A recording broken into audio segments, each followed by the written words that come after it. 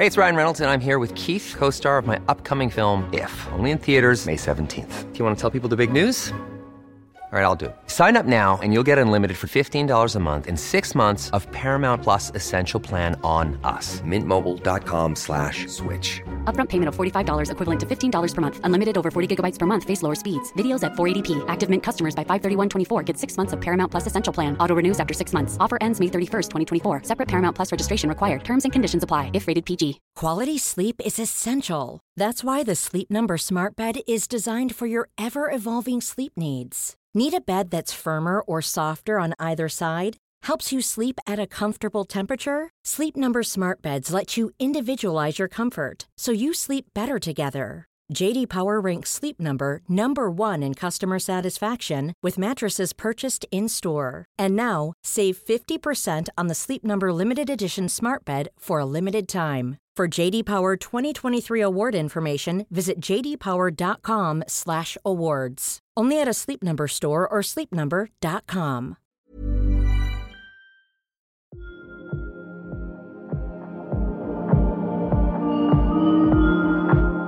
I guess it was the very first time I had experienced what that vulnerability of being on the other side of the consultation table feels like.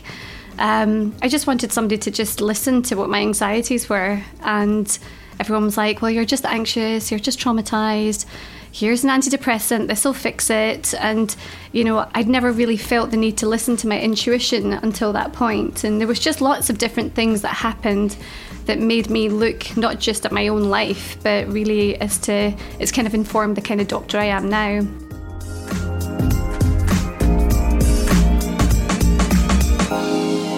Welcome to the Doctor's Kitchen podcast with me, Dr. Rupy, where we discuss the most important topics and concepts in the medicinal qualities of food and lifestyle. Today's podcast is very different. It is the Doctor Dinner Party Experiment with your lifestyle doctors. 5 incredible doctors who you're going to learn a lot about over the next hour. I decided to cook an entire dinner party for all of us, sat around a table. We had loads of plant-based recipes, za'atar salads, we had roasted veggies, tahini, pomegranate, you name it. And I managed to do it all in less than an hour. And if you want to see how I did that, check it out on the YouTube channel. I'll show you how to make all those 5 recipes. I'm actually quite proud of myself about how I did that, so make sure you go check that out. The lifestyle doctors consist of Dr. Chintul, Dr. Vanita, Dr. Sumi, Dr. Christie, and Dr. Poonam. They are a group of doctors who are passionate about helping patients and the public live healthier lives. They have a broad yet unique set of expertise between them, and they've decided to use their knowledge base to really help directly with patients by doing community groups, lots of different workshops, and you'll learn a bit about what they're up to on this pod too. They have an incredible range of specialties. Dr. Chintul is a Central London GP and trainer for Imperial College, passionate about food. Dr. Vanita is a paediatrician and nutrition specialist, and her goal is to simplify nutrition and lifestyle messages for everyday life for her patients. Dr. Sumi is an NHS GP partner and trainer in South East London with a passion for teaching lifestyle medicine, and she's also a director of Culinary Medicine UK with me. Dr. Christie is a West London GP specialising in preventative medicine, but alongside being a doctor, she's also a qualified physiotherapist and acupuncturist. And lastly, Dr. Poonam is the medical educator in Glasgow. You'll definitely be able to listen to her accent. She's also a trustee and director of the British Society of Lifestyle Medicine. You can find out more about their individual bios on the doctorskitchen.com website. And in this pod, we talk about the changing role of the general practitioner and how that's changed over the last couple of years, how they juggle family life. A lot of the doctors on the pod today have kids themselves, what actually makes a good doctor and why medicine can stifle creativity and how this is sometimes an outlet for them. Psychotherapy and counselling as a mandate for all health professionals and why we need that. We also talk about actually what it takes to be a doctor and how the label of doctor can mean anything from someone straight out of medical school to someone else with 20 years plus experience. And you'll find out exactly how much experience there is across the table with these 5 doctors during the pod too. We touch on the personal experiences of some of the doctors' resilience, paediatricians having the worst levels of burnout, mindfulness prescriptions, nature scripts, if giving people food prescriptions would be something that would entice behaviour change. Who knows? If you've ever been interested in the art of the consultation, the shared management strategy, the guiding of the consult from symptomatology to diagnosis to treatment, I think you're really going to enjoy being a fly on the wall at this dinner party. And I must say, their work in community groups, the free workshops they do, the fact that they're trying to get directly to people who won't be listening to this podcast, they won't be following us on social media. This is real game-changing stuff, and I'm honoured to have these incredible doctors on the pod, and I really hope you like it. As always, you can find this information and more at thedoctorskitchen.com, but for now, enjoy the dinner.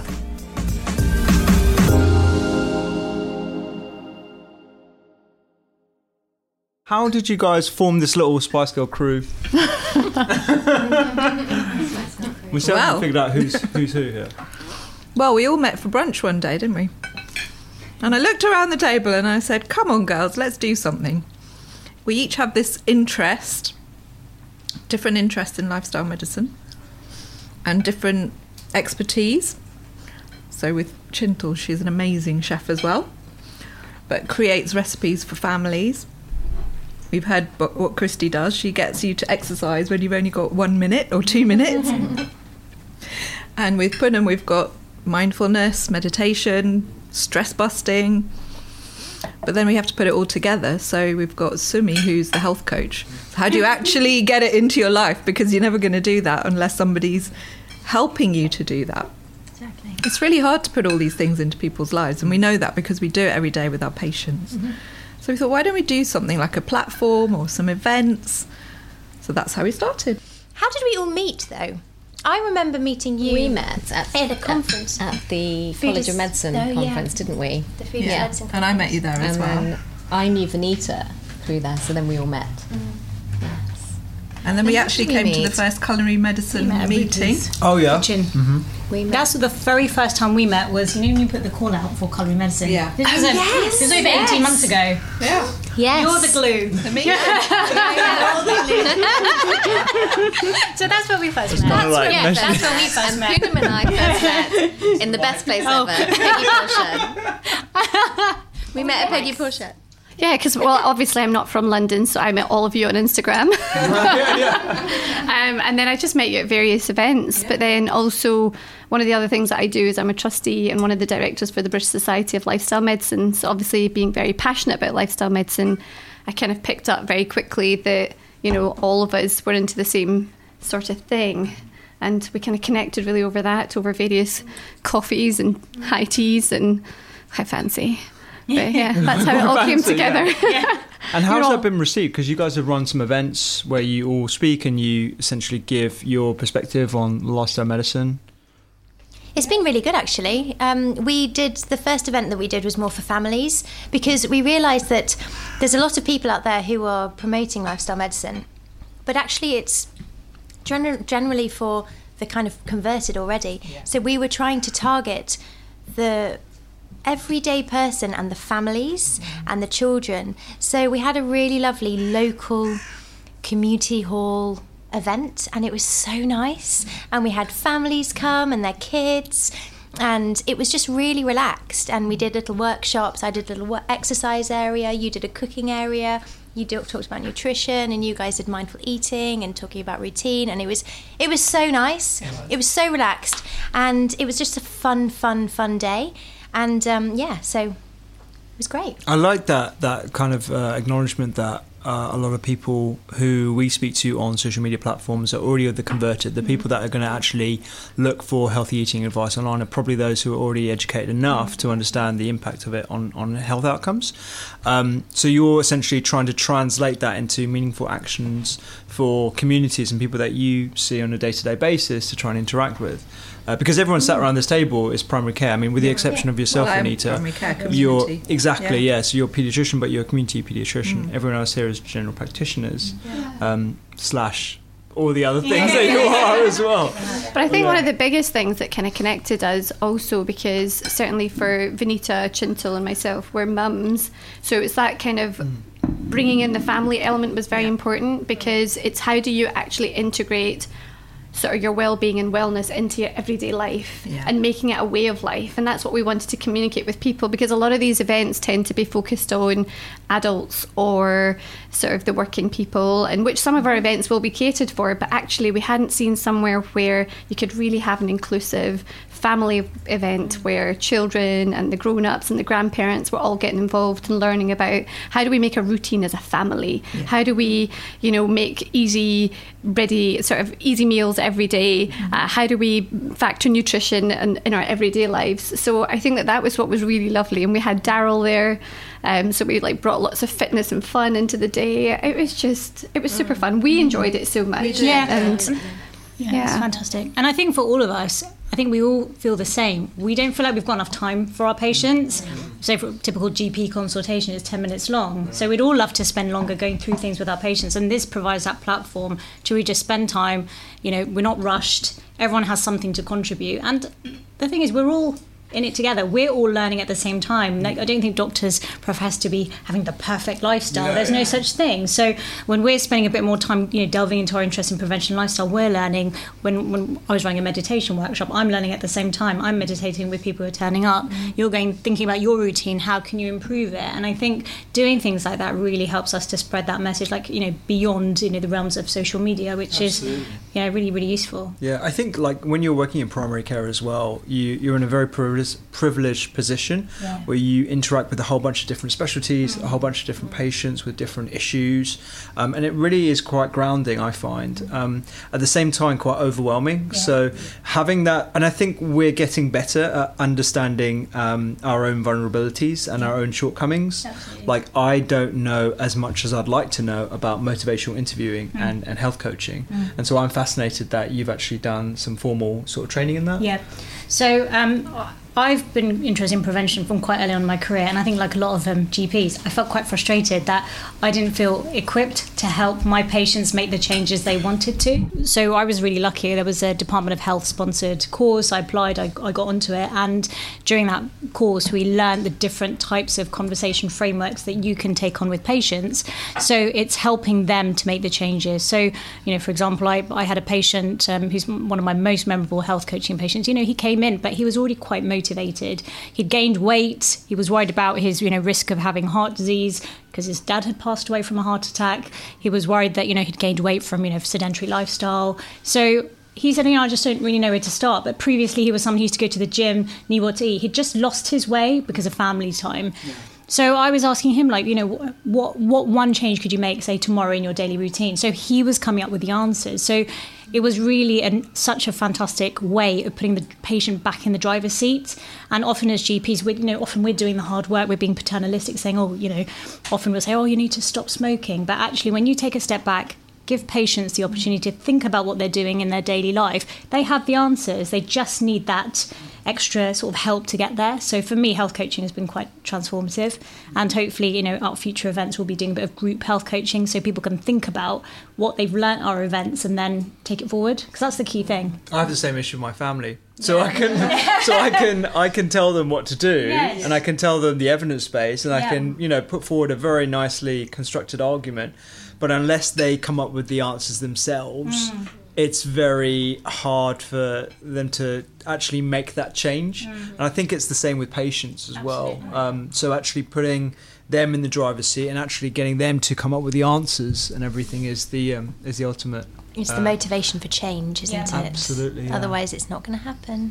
Yeah. And I think one of the most powerful things as doctors, actually, well, certainly I bring this a lot to my consultations, is just being transparent. And I think sometimes just connecting with your patient and saying, do you know what, I've been there, like I understand how hard it is. We form bad habits so easily, but it really requires all your will and might to want to change, and helping them understand that, planting that seed. And I think as GPs, one of the core things that we have the ability to do is, if in your 10 minutes you can plant one seed for the patient to go away with, I think like that every day is just the most satisfying part of my job. Oh, I love it. You love planting seeds. I do, and desk workouts. And as GPs, I guess, as well, we see our patients multiple times. So we will see them again and we'll see how that seed has grown, and we can plant another seed, and it continues. So I think we only see them for a 10-minute period, but if we can just put a small change in place, and then the next time we see them, it kind of grows. I think this is why when the whole country is struggling as GPs, we're like, we love being GPs. We're like, we see change all the time. It's amazing. Yeah, I think that's really unusual for sure, because I mean, a lot of my friends who are general practitioners who are perhaps not of this mindset are facing burnout. I mean, I face burnout as well myself. And to go back to your point actually about vulnerability, there seems to be a common thread that a lot of doctors in particular who have experienced their own medical issues or have had close family members with medical issues, you understand the frustrations, you can empathise at another level. And I think that's something, there's a common thread in this table as well. I mean, I know yourself, you've had your own issues, haven't you? I think that's probably the turning point. So that sounds really bad. You've had your own issues. You've had... My issues have you got all day. But no, absolutely. I think that what particular lifestyle medicine, it's come into many of our lives because we hit a crisis point at some point, whether it was with our own personal health and well-being or whether it was that of a loved one. And when you hit that's been your trigger to change. For me, certainly that was. I've faced burnout also as a partner a few years ago, but my big sort of health problems happened after the birth of my son. And that's really when, up until that point, I'd really taken my health for granted, and kind of some parallels with your health journey. But when we face a point where you think, oh my God, this can't continue, I have to change, and you start looking for ways to really turn your own life around, you then have the platform to say to your patients, listen, don't wait for that car crash moment. Which is what we often see. We see people coming in and they're getting that diagnosis of type 2 diabetes or they're post-MI, and that's when they're triggered to change. So I think just helping people prevent that point is quite valuable. So even if somebody comes in with a cold or a cough, you've got an opportunity, if you've done your consultation in 5 minutes, you've got a few minutes just to explore their social history and say, look, tell me a little bit about your physical activity levels. Yeah, you actually opened up about your own experiences post the birth of your child. I didn't know about that. First of all, I don't think we've had that conversation. Would you mind expanding a bit more on that and how you actually came into the understanding around lifestyle medicine? So like I said, up until I had my wee boy, I was perfectly healthy. I'd never had any issues, but then it was really after he was born, just post delivery, I ended up with a very big blood loss. And then in trying to kind of resuscitate that blood loss, I ended up having quite a severe reaction to the blood products, which then led to DIC. My heart stopped. I went into heart failure, overwhelming sepsis, and just really everything kind of transcended into a point where I was in intensive care, ventilated. So it was quite tragic. And then the aftermath of that was the healing took so long. I was not just physically depleted, but just emotionally and mentally was just completely drained. And everybody around me was just trying to medicalize it. And I think when you have that medical knowledge also, it's hard to switch off. And I guess it was the very first time I had experienced what that vulnerability of being on the other side of the consultation table feels like. I just wanted somebody to just listen to what my anxieties were, and everyone was like, well, you're just anxious, you're just traumatized, here's an antidepressant, this will fix it. And I'd never really felt the need to listen to my intuition until that point. And there was just lots of different things that happened that made me look not just at my own life, but really it's kind of informed the kind of doctor I am now. But at that point, I had to kind of take my own health into my own hands. So I kind of started looking at meditation and mindfulness, and really started working on my own physical activity levels and getting myself a bit more active, eating better, not just for me, but wanting to incorporate that into my son, because I was like, well, we're Asian, so already he's doomed. Looking at my family history, gosh, we're all doomed. What can I do to kind of prevent as much as I can some of the things that may happen to him when he's in his 30s, 40s? So really that was my big motivation to start looking at wellness. I think it's interesting there, isn't it? Because as medics, we're all taught, what's the diagnosis, spot the diagnosis, what is the etiology, what is the treatment plan. And we're not taught that sometimes the treatment is just listening. Yeah. And as general practitioners, as people in primary care, you're very well aware of how just the connection, just being listened to is treatment in itself. And you kind of have to sometimes, I've learned this throughout my GP training, is to withhold that prescription pad, because you're like, I'm meant to give an antidepressant in this case, or the patient is wanting some sort of medical treatment, as in a pharmaceutical, whereas actually the right treatment, in some cases, not all cases, but in a lot of cases that I see, is to not give a pill, to not give an intervention in that respect.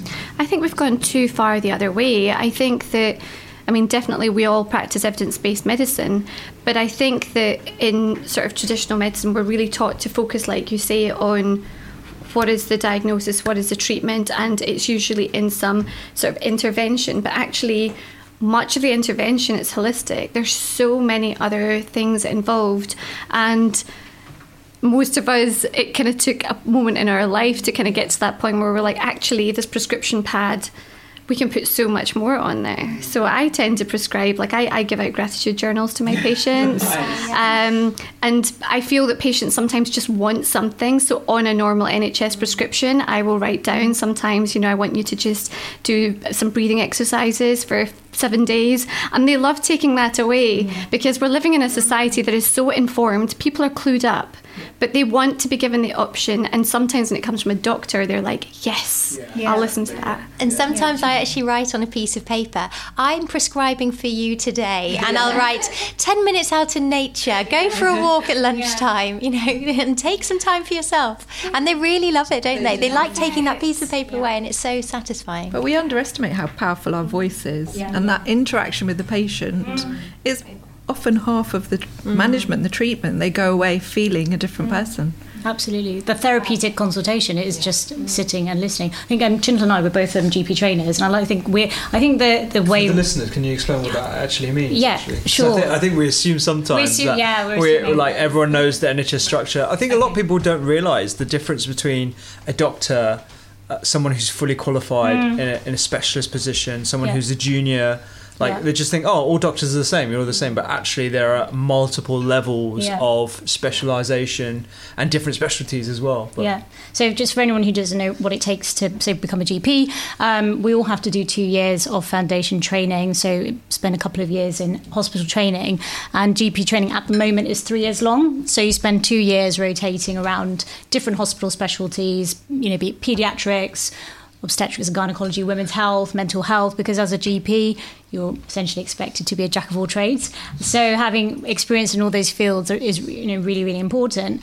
And a lot of the training by the time they come to you in primary care, which is what I do at the moment, so I have a final year GP trainee with me, is just learning the art of the consultation. So being able to sit with your patient for 10 minutes and go through that journey from symptom to diagnosis and a shared management strategy. So I think GP training has changed over the years. I think previously it was quite paternalistic. So my dad was a GP, and in his day it was very much like you would just tell your patient what to do and they say yes, doctor. I didn't realise your dad was a GP. Yeah, my dad was a GP as well. Yeah, and it was interesting because I briefly worked with my dad, and it was really interesting. So was he telling you what to do? Yeah, and so then I'd have a lot of his regular patients like, you're quite different to the way your dad is.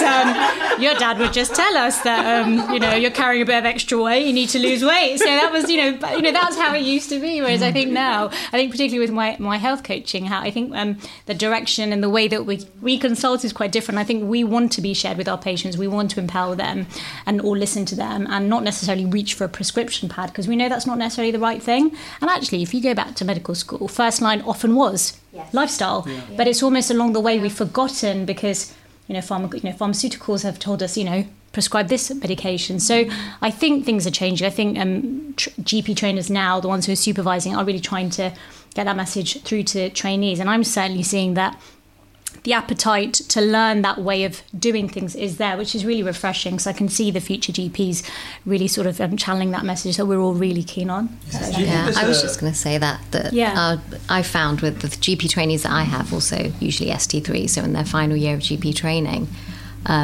they don't actually have that much training in lifestyle medicine during. And when they come to us in general practice, it's really refreshing to actually put it into practice with patients, because actually when you answer an exam, even then the first treatment plan is actually lifestyle changes, isn't it? That we're taught in medical school. Yeah. But weirdly, when we put it into practice, it's always a prescription. Yeah. So I think it's quicker, isn't it? It's always was quicker to say, I'll write this prescription. But if you can just sit back and pause and actually use the beauty of continuity and bring your patients back, it's quite interesting what can happen. Do you think there's a type of patient that actually wants to be told very directly? Definitely. Yes. How do you sift those out? I mean, we can be very honest here, but it doesn't work for everyone. The soft approach sometimes doesn't work, and sometimes people do want to be told, but that, I suppose, comes with a lot of experience. I mean, I'm learning every time I'm in general practice, every time I do mostly emergency medicine these days, but I'm learning different consultation skills from peers as well as my own interactions. I think it comes after years, doesn't it? I mean, we sat and thought about how many years we have between us of medical experience. Guess how many years there are between in between between us. The five of us. Between the five of us, how many? Go on, Rupi, have a guess. I don't know, you all look so young, so I'm going to say 5. Very good answer. You just qualified, it looks so fresh-faced, So it's over 70 years of experience. So I wouldn't have guessed that. Mm-hmm. Yep, there you go. We have a lot of experience between us. Yeah. Must be the lifestyle. So that. But good food. To be honest, we have to be flexible, don't you? You do. Not everyone's going to receive. Just being responsive to what the person in front of you seems to want. Absolutely. I think that's what's beautiful, is that you get to see all walks of life. You get to see humanity in all of its kind of ways, and I think that you really only get that when you are in general practice, because you're not seeing the same type of person or the same organ or the same disease every single day. You just never know what's coming through the door, and you get really good at just reading not just the verbal cues but reading the non-verbal cues, and you get to know your patients over a lifetime. You get to learn about the intricacies and dynamics of families, and you get to know, like, how is this person going to respond? And you get good at people reading. You do. Yeah. It's great though. That's what I love about it. Yeah, I really do. It's so exciting. It's really exciting, isn't it? It's the most exciting bit. I think you have to be a bit nosy, don't you? You have to be quite comfortable. I mean, I think I honed my skills of nosiness when I was doing sexual health in Brighton, which is a wonderful place to do sexual health. I mean, the stuff that I heard, and I had to Google a lot actually whilst I was there. I had no idea what people were saying to me. Examples. Well, I don't think it's correct dinner table. If this was in a dinner party, then I wouldn't mind, but maybe a bit later after I've had another one. You should come and do a gum clinic in Glasgow. Oh, well. But no, I mean, you have to obviously ask them lots of questions. Yeah. Are you heterosexual? Are you homosexual? Are you bi? Do you use protection? How often? How many partners? All these different things that, I mean, I would go really red. My first time I had started doing that. Yeah. But now, reel it off. And I think don't think anything of it. Don't think anything of it. And I think people can read the confidence that you have as a practitioner, and so it just definitely comes with experience. I mean, I probably, hopefully, will look at myself in 10 years' time and think, I was very. I mean, I still feel very junior, if I'm honest, but I've learned so much in the next 10 years, and so it's a real ongoing, continuous journey. It's really funny when you say that about how you talk to patients, just this morning as well. If you, especially as a female, I'd imagine it's the same when you see female patients as a male. But just doing something like a digital rectal examination on a man, and I came out with sorry, an examination of the back passage for things like hemorrhoids and other things. We really talk about hemorrhoids over the dinner table. It's fine. Yeah, exactly. Ain't nothing you not seen. We're being very polite because we're faced by mics, but in reality, this is very normal. No, it'd be very normal. It gets way darker. Yeah. But yeah, it was just kind of, I came out with, don't be worried. I do this all the time. I mean, not all the time, but sometimes. And then it was just this kind of complete awkwardness, and you're like, oh my God, I've just dug myself a hole. But I think you're right. I think you're right, though. About going in there confidently. I think if you take out the awkwardness for the patient, they really appreciate it. So I think if you can say, listen, if you say, actually, this part of your body is no different to another part to me, I know it is for you. I often find people just go, oh, okay, doctor. And also, because we're so short on time, we don't have that time to say, actually, I'll give you a few minutes just to say, sorry, can you please undress, and we can just carry on. But I think if you're confident, patients really feel that, and it's important to give them that, sense that, it's no different to any other body part. Because I think the work you did with the Eva pill was really helpful, because you were bringing, forward the importance of, using terminology, talking about genitalia. It's no different to any other body part. And I think the more the public is seeing things like that, I think it makes it easier even in our GP consultations. Absolutely, yeah. So. And the Eva pill, just for the listeners, is the charity that tries to raise awareness of the 5 gynecological cancers. And I remember when they first asked me to do that, because the CEO, Athena, who she saw me do a lecture. It was one of the first lectures I'd done. It was all about menstrual pain, heavy bleeding, and what sort of nutritional strategies we could advise patients based on the evidence that we have for patients undergoing this, alongside obviously treatments that we all know of as general practitioners. And she said it was the first time that A, she's heard a man talk about this subject, but B, without really, going red or becoming embarrassed and stuff, because I mean, as GPs we do this all the time. Absolutely. But there's always to be honest, our jobs are quite hard and we see quite a lot of stuff, so obviously we don't want to make fun of anything, but actually to have a bit of humour in your life and your job is good, isn't it? You need to have that healthy balance, don't you? So. We were talking about it today, actually, resilience, particularly in paediatricians, because apparently at the moment they're the highest number of doctors seeking help for mental health issues. Wow. I didn't so know that. No. I've been working with one of the previous presidents of the Royal College to say, okay, how can we help our doctors? Mm-hmm. So obviously GPs, they do seek help, but paediatricians aren't that good. Oh, wow. And we all need to know ways to build resilience. And they were saying they're only just getting it into the medical student curriculum. And now they're going to put it in the paediatric. Absolutely. I mean, they're probably as stressed as most specialties, but then they have to deal with children. I mean, that is going to be harrowing itself. It is stressful, and with all the high-profile cases recently, exactly, yeah. Really so the Garber case. So many people have dropped out of training. I can imagine. We're really short of my primary interest was I wanted to be a neonatologist. And throughout uni, that was every SSM, so specialist study module I did was geared towards that. That was all I ever wanted to do. And then I did my first job in peds, and we had a little baby that died, and I just could not emotionally deal with that. And then I think it just becomes worse. It's hard enough now as a GP sometimes when you have young babies coming in and they're sick, and you just think, how do I disconnect myself? Because you become really emotionally attached, and it's you about really keeping that in change check. Once you've had your own children. Oh, absolutely. Really I'm a much better paediatrician. If somebody tells me they've been up all night with a vomiting child, I understood what that meant once I'd had my own child doing that. And then that's just a different dynamic with the mums and parents. I feel like sometimes that hinders my ability to connect with someone, because I've had that experience as well. And even though I've assessed the child, they're safe to go home, they're tolerating some fluids. Obviously, they're not 100% better. Obviously, they're still sick. Often the question comes up, well, if you had children, you would know. And they always ask me, do you have children? And I have to be honest, the only children I have are godsons, and they live in Miami.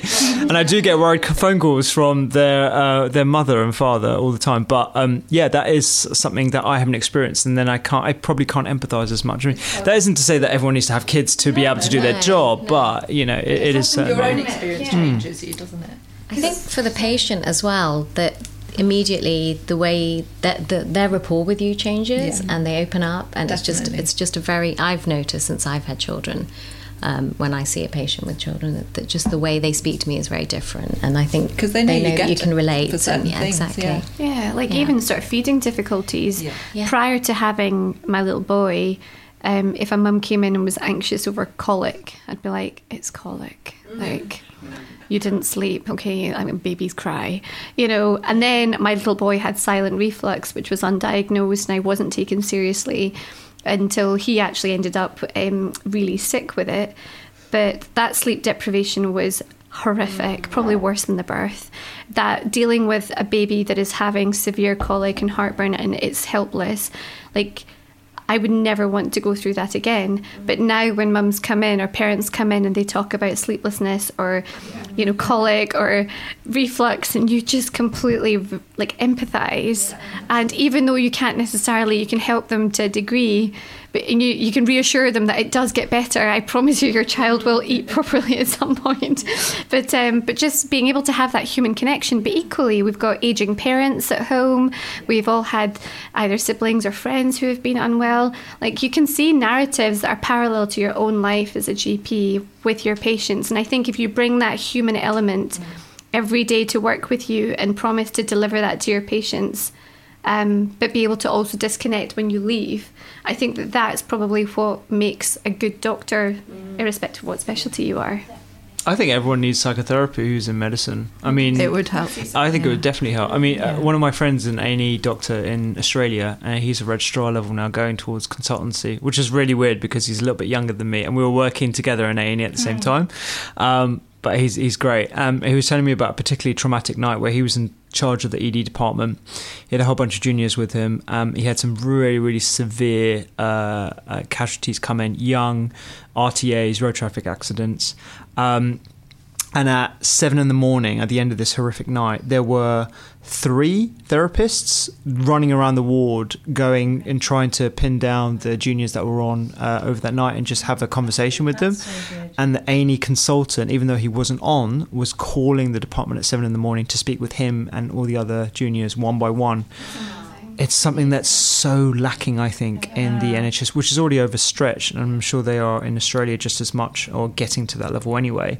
But certainly something I think that it needs to be it almost needs to be mandated in the NHS. I think. Good practice is that you have a debrief, but even that doesn't necessarily happen. No. But they're making sure it's happening now in Evelina with the Children's Hospital, but only just now.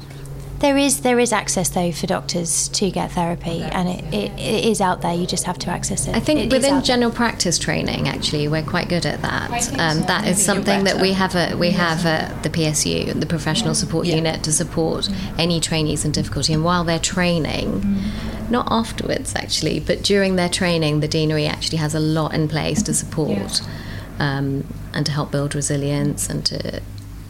but I think it should be mandatory. But it should be mandatory for everybody and all specialities. I think what's good. I think there is more help out there than there was before, and I think as trainers, and it's more acceptable to ask for help. I think as well. Before, I don't think it was. I think you're right. I think there's still an element of stigma associated with asking for help amongst the medical profession. I think it's shifting, but I think it's still there because of the professional responsibilities we have. Doctors worry if they, ask for help. Is their, competency going to be questioned? So I think it needs to be normalised more, like you said. I think the fact that in Australia that's actually had to be done, that would not happen in the UK.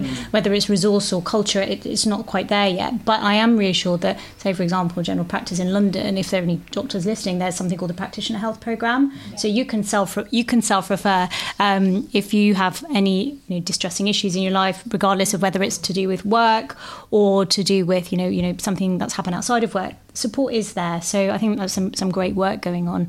I think the very fact that we as GPs and primary care physicians all sat around a table speaking on a public podcast talking about these issues, I don't think would have happened like a few years ago. You know, the openness to be vulnerable, I think, is something that, yes, is becoming quite fashionable, if I'm honest, but at the same time is something that would be very, very looked down upon amongst medics themselves. I mean, I remember the very first time I had an atrial fibrillation episode, the reason why it took so long to even talk to my boss about it was because I felt like I might be seen as a weakling. And I think that's just kind of endemic in the culture, but it is changing. It is changing. It is changing. But I think it's interesting because now, I think because of the high rates of burnout, say primary care physicians and now and paediatricians as well, people are adopting portfolio careers because they're recognising that working, you know, the hours that people previously used to do, it's not sustainable. So I think doctors want to do other things using their medical backgrounds to deliver, you know, the message in a different way, work with patients in other ways, which is, I think, what a lot of us are doing now, particularly around this table, I think, as a way to manage that. Well, it's nice to have an outlet, isn't it? Yes, creative outlets and things, One of the reason, actually, that I ended up in the whole portfolio route, I was previously a partner and was quite burnt out with it, and I think I probably entered that quite early on in my career as a GP, but also there was quite a lot of pressure put on partners.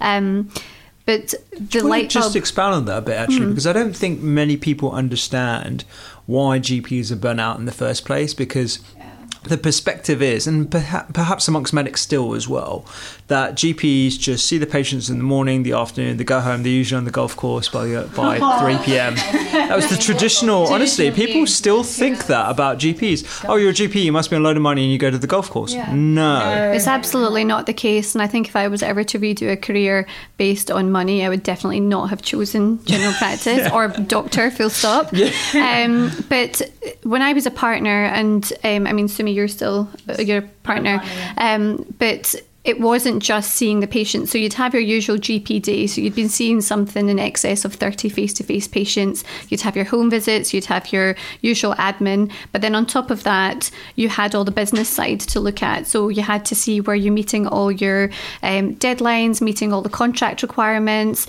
If you didn't have a staff member turn up for the day, how are you going to cope with that? You have internal politics and dynamics also. So it's kind of like entering a marriage with other partners, so you all really need to be connected and on the same wavelength, which is hard enough to actually find a soulmate in real life, let alone be financially tied to other people who may not work like you or may not have the same outlook in terms of business. So a lot of these things are quite stressful. If a partner goes off sick, for example, you've all got to kind of cover that. So the pressures are insane. And of course, you're managing and juggling your own personal life alongside that. And for me, I had... my baby at the time was only 1 year old, so I was trying to juggle that. I was working 4.5 days a week. But there was a time where I was sitting on holiday with my friends in Turkey, a cocktail in one hand and ordering toilet roll on the other hand for the health centre because we didn't have a practice manager. And I was like, is this my life? You know, do I want luxury toilet paper for and it was little things like that it got to a point I thought, this is encroaching on everything. I was working late at night in order to get away at a reasonable time to spend time with my family. I was having remote access, which means GPs often take a lot of their paperwork home so that they can do it later on in their own personal time. But you can be up to all hours of the night, really never disconnecting. So I kind of felt that after 3.5 years, I just couldn't stand that. But the light bulb moment for me in my portfolio journey was I work for the University of Glasgow, so I'm a lecturer and also a tutor. But I was interviewing sixth year medical school students.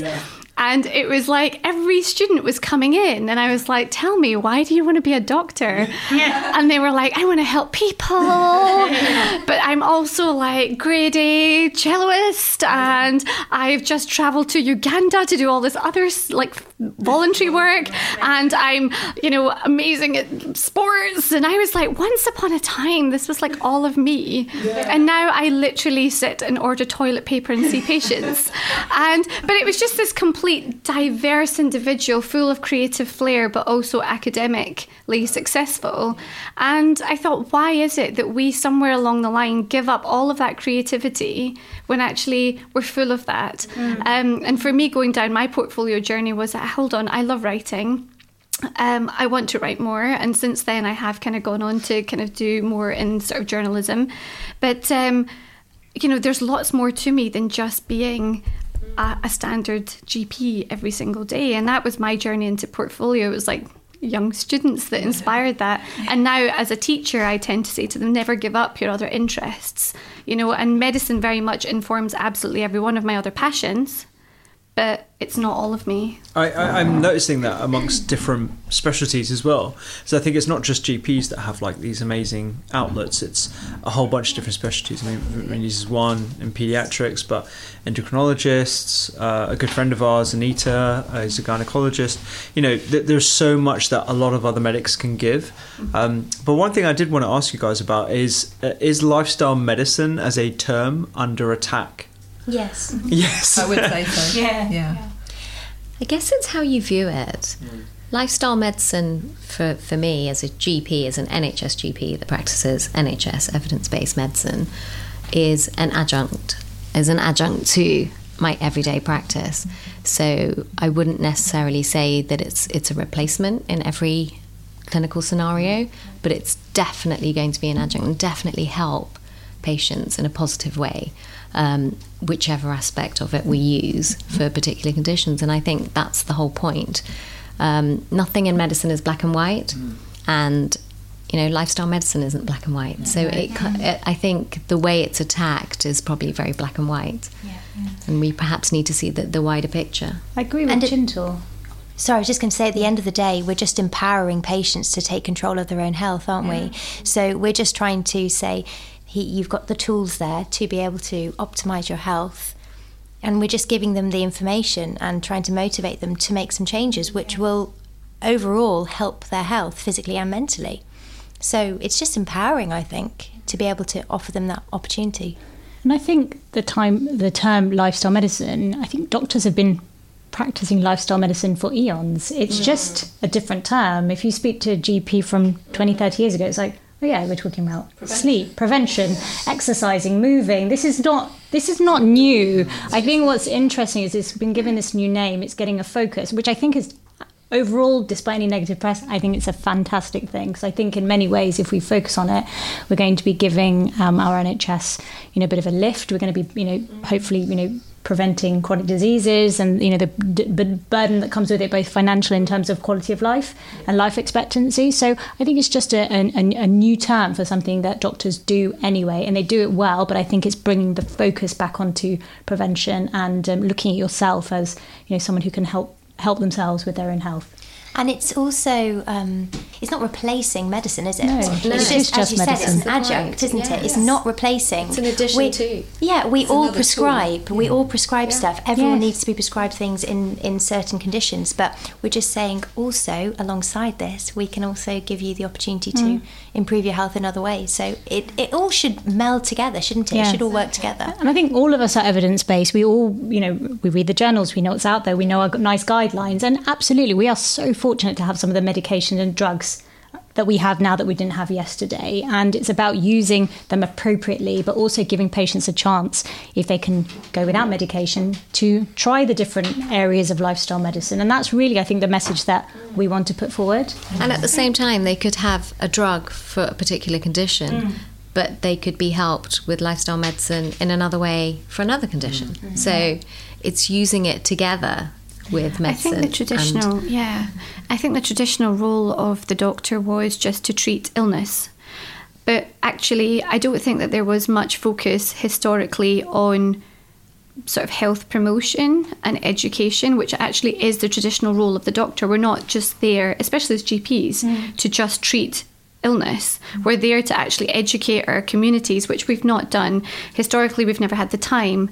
And right now, I think lifestyle medicine is seen as a threat to a lot of GPs that feel burnt out or feel that already there's so much on our plates. So here is another thing that we have to do. I think that there's often an attack that lifestyle medicine is just a bit of woo-woo and it's just quackery medicine, but actually we're all doing it, we're all practicing it. But the facts are that society is getting sicker. We have more chronic disease today and we have more awareness of it than we've ever had. So clearly education is not getting out there. It's not got out there through the media. It's not got through all the other avenues and outlets. So maybe now doctors need to be at the forefront of this message and campaign to say we want to actually start moving towards a healthier society. Absolutely. It starts with us. Yeah. And that's what lifestyle medicine is. And that's what prompted us really to start our workshops, because actually we didn't have the time in our clinical hours to address these additional things that people could do to improve their life. And by holding these workshops, which we deliberately promoted and targeted within the community, within our practices, to actually reach people that didn't have access to social media, that weren't already converted. Yeah. We handed out flyers to the church halls and to our community. It was amazing. Schools and our local libraries. GP practices. Exactly. And exactly. We wanted to reach that target audience that perhaps don't really understand it and educate them on different aspects of their health and how they can improve it. What do you see as the future for your lifestyle doctors? Have you done that, like 5-year forward sort of thinking, or what you envisage? No. Why don't we do it right now? It's a good idea.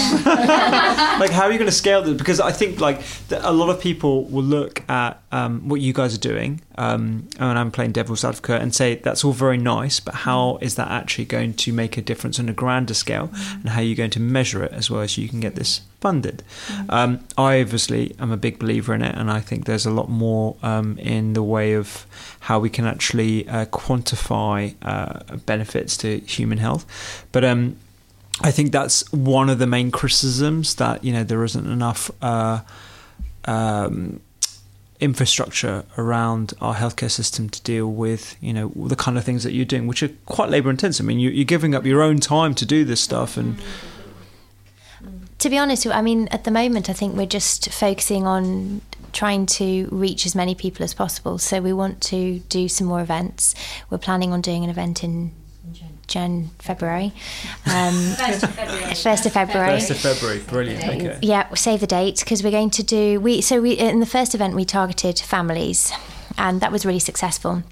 This time we thought we would try and target more working professionals, because pretty much all of us, I think, have experienced some form of burnout in our lives, and we're all learning from it. And so we want to try and share some of our experiences to working professionals. So we thought our next event might be geared towards the young professionals of any age, to be honest, any age, not exclusive, exclusive, and so we want to try and give people the opportunity to improve or optimise their health, really, through making some lifestyle changes.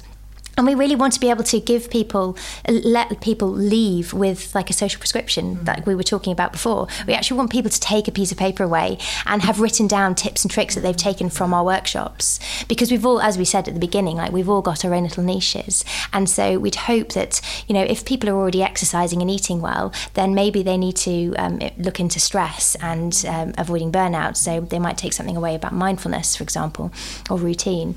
But if someone's already doing all of that and they don't know how to exercise, then hopefully they'll take something away from that, and they'll be able to take it away on a piece of paper and have their own little social prescription for themselves. So that's what our aim is for our next event. Awesome. That's super cool. But it's always about creating that ripple effect. Yeah. You can reach even sort of on a day-to-day, we reach, even individuals.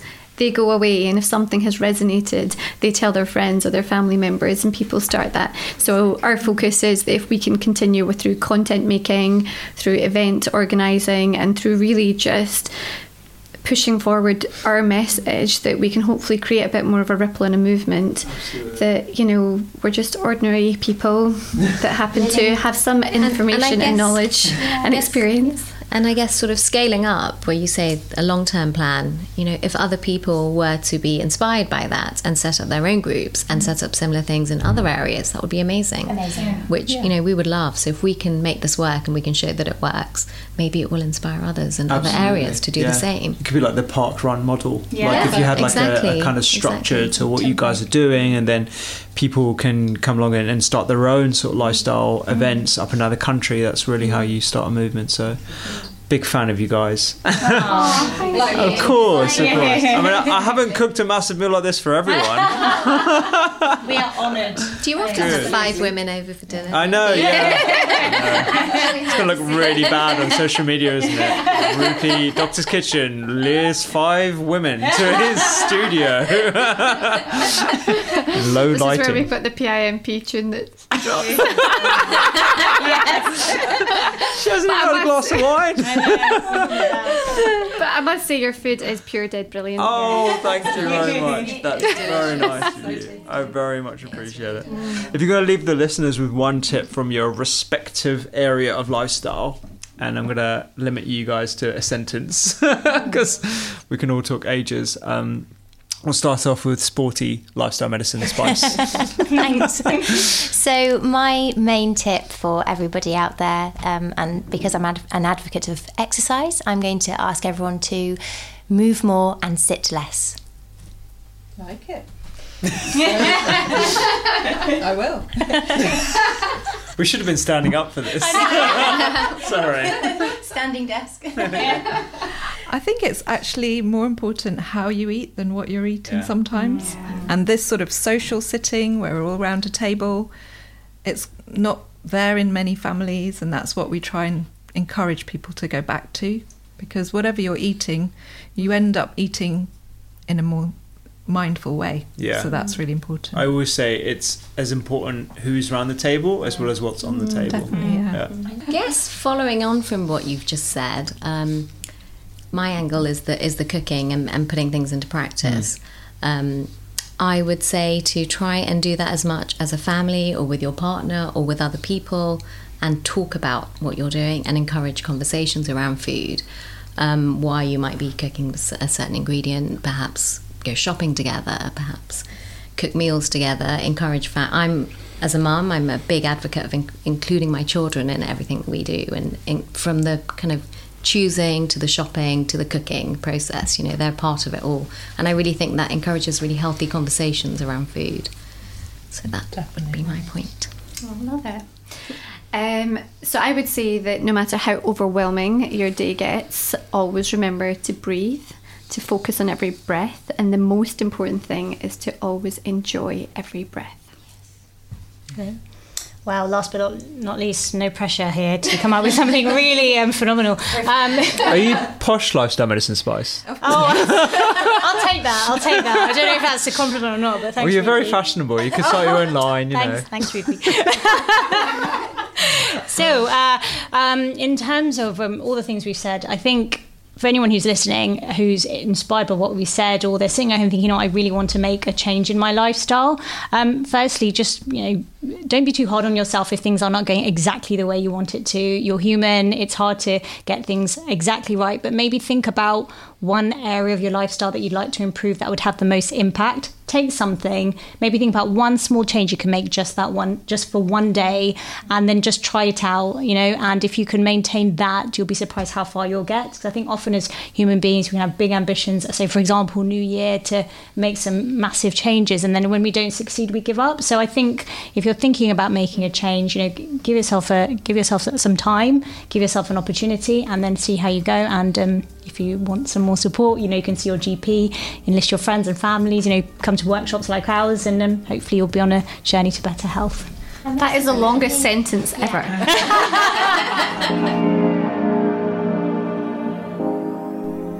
I really, really enjoyed that, and I can't wait to have more dinner parties, but I would love to know your opinion as to whether you enjoyed that or not. Please give us your honest opinion on Twitter, on Instagram. Send us a DM as well across social media. I'll try and look out for them. You can send us an email via the website. And if you want to have more of those, please do let us know. I'd love to know who you want on the podcast or who you think should be at the next Doctor's Kitchen dinner party. Love to know. Please send us your comments. As always, you can find all of this information and more on thedoctorskitchen.com. Please follow my guests on social media. They are at Your Lifestyle Doctors, and you can find their individual social handles on the doctorskitchen.com podcast page as well. I'm really excited for them. I think they've got an incredible set of future goals, and I can't wait to support them as much as possible. Please give us a 5-star review. Over 1,000 of you have already. I really appreciate all of them, and I try and read all the comments. But if you haven't, we know thousands of you listen to this podcast every single week, so please consider giving us a 5-star review. It really helps spread the message. Have a fantastic week, and I'll see you next time.